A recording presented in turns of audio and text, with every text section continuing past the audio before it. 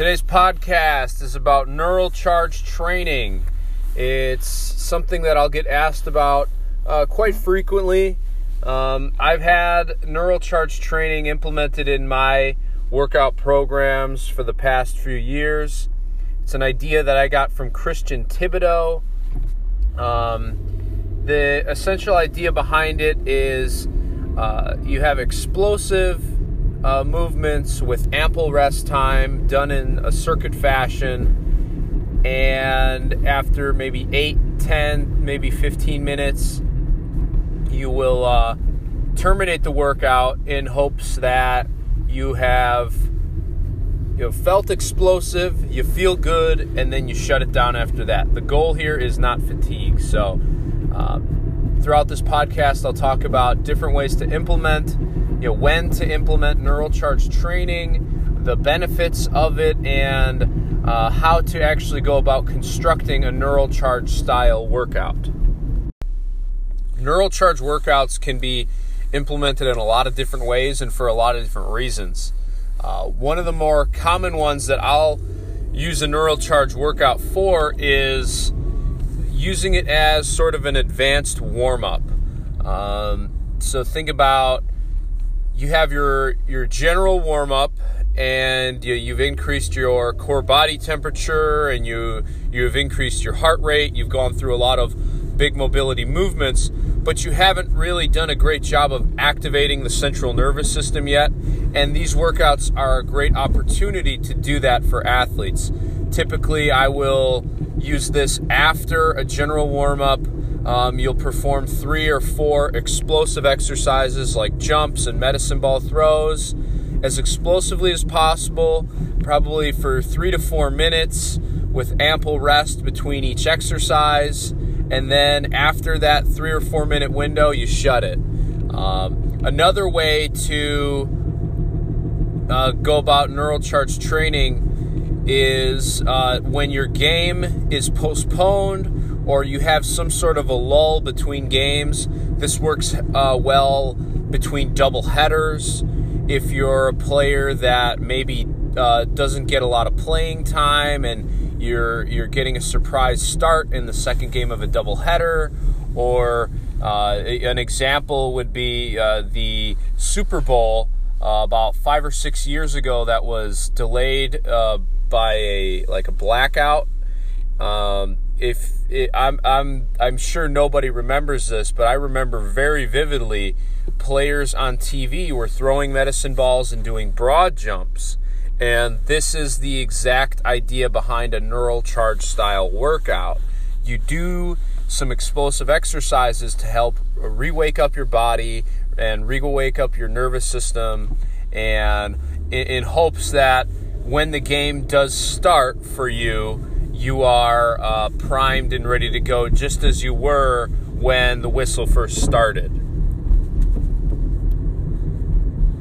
Another way to use neural charge style training is just as a form of recovery, or sort of an off day, like an active recovery day from lifting. So the great thing about every neural charge workout is that it's relatively low taxing compared to the lifting and heavy duty training that you have to do for your sport. Whereas a neural charge, I would say it's a bit more beneficial from the standpoint that it'll increase your heart rate and body temperature, blood flow, all those things throughout your entire body through large range of motion movements that are also explosive, and then it shuts it down before it gets fatiguing. So with these workouts, if you do them on an off day from lifting, what you'll find a lot of times is that you feel really good when the training is done. You'll feel like you can go and squat tomorrow, even if your legs are sore going into that workout. Something like that, I think, is extremely beneficial for athletes to tap into. There's lots of different ways to recover. Don't get me wrong. The neural charge style workout is not the only method of recovery that you should be using. That is not the idea here. But everybody knows that active recovery days are very beneficial for overall recovery and a sense of feeling good on off days from lifting. And a NeuroCharge workout is perfect for that. And lastly, I don't necessarily recommend this for all athletes that I train, but I have done this before in that you can use NeuroCharge style training as a means of helping burn fat on off days from lifting. So if you are eating or trying to eat into a caloric deficit and you are trying to lose weight, NeuroCharge style workouts could be a great way for you to help speed up that process, as these workouts are pretty intense, and the after effect of doing a NeuroCharge workout, especially a more intense one, is that you can increase your metabolic rate throughout the rest of the day, and burn more calories and things like that without having a super high fatiguing workout. So now on to constructing the NeuroCharge style workout. The great thing about these workouts is that they're very, very open-ended. There is no rule that says you have to only do these exercises or you have to only do these. You can mix and match between upper body and lower body plyometric exercises. You can do bigger range of motion movements. You can do smaller range of motion movements. You could also mix in something like a core movement in with the exercises. So I'll just dive right into them. The way I construct a NeuroCharge workout is I will typically go between sort of a circuit style, mixing in upper body and lower body based movements. I always feel the best after doing those. Sometimes I will only do upper body, sometimes I will only do lower body, but for the most part, it'll look something like this. I will start with a trap bar jump. No weight on the trap bar. I'm trying to increase height as much as I can each jump. And then I will go to a medicine ball slam. Typically somewhere in the lighter medicine ball range, but that doesn't really matter too much for this style of workout. And then you will go to something like a clap push-up. I'll do about 4 or 5 clap push-ups, and then I will go immediately into a sprint about 10, 15, maybe 20 yards, and then I will walk back, take about a minute rest, and then I will start over again. I'll do 3 to 5 trap bar jumps each round, depending on how I'm feeling. If I'm starting to feel more fatigued, I'll cut down the reps and try and increase my jump height. Same thing with the medicine ball slams. If I start to feel slower, instead of doing 5 or 6 reps, I'll cut it down to 2 or 3 reps.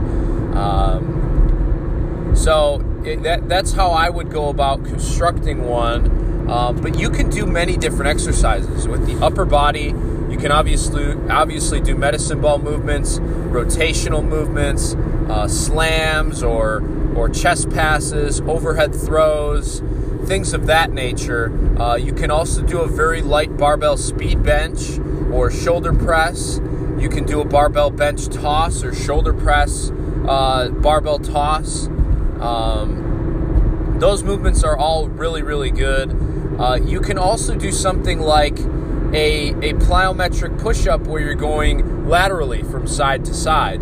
Those work really well in a NeuroCharge style setting. You want to just make sure that you're doing movements that are pretty easy to set up, and you know that you're going to have perfect form within those movements, as explosive as they may be. I don't recommend Olympic movements. I hurt my back doing a hang clean one time in a NeuroCharge style workout. I'll never ever do that again. Anything that is a complex movement, a push jerk, a clean and press, a hang clean, a power clean, anything like that, I think you're wasting time and you're increasing your risk of injury for no reason. The idea here is not the actual exercise itself, but more the neurological effect from the training.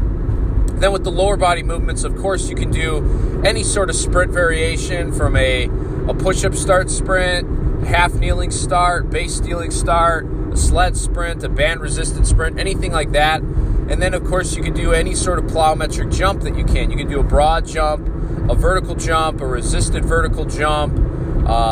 You could do something like a skater jump or lateral bounding or single leg forward bounding. Anything like that. Depth jumps are also good.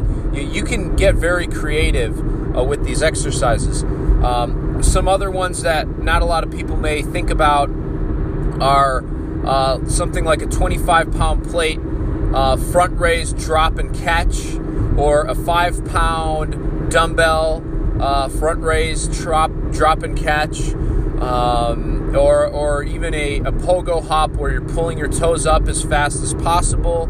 Even though these movements are relatively low in range of motion, they do help with activating the central nervous system and making sure that the body is firing explosively, and that's the end goal here.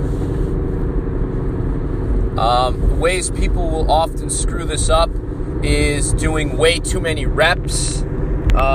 Things like sets of 8, sets of 10, sprint that's far too long. You don't want to be doing these movements for more than 6 seconds at a time. The goal is not fatigue.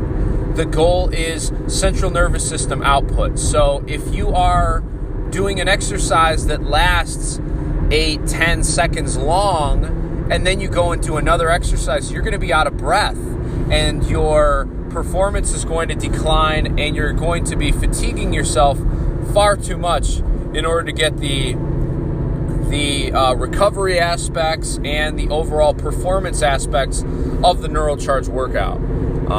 And lastly, make sure you take enough time to rest between circuits. You don't want to be doing 4 or 5 exercises in a row and then take only 20 seconds rest. If your goal is conditioning, then that's fine. But that's not a NeuroCharge workout. A NeuroCharge workout is lots of rest in short burst movements. And for that reason, I do think it's extremely beneficial for baseball players just in your training regimen to have these NeuroCharge workouts. A lot of times baseball players will only be able to get in their basic weight training movements. And those are extremely important, don't get me wrong. But in terms of trying to train for explosiveness, rate of force development, things of that nature, you do have to make sure to find time to get in those explosive movements. So if you're not getting them in the weight room, then you might as well go out to a field and do these NeuroCharge style workouts to make sure you're getting some explosive movements in throughout the week. Obviously, every player has different goals. Some players really, really need to train more on the speed side of things. And if that's the case, then I recommend more NeuroCharge style workouts. If you're somebody who is already a very explosive player, then maybe you don't need to be doing these style of workouts as often. But in any case, I do think that they're beneficial. You could probably find some reason to do them, and I recommend doing them maybe once or twice a week. You don't have to do them on a daily basis, but just once in a while when you need it. That's all. Hope you enjoyed the podcast. Thanks.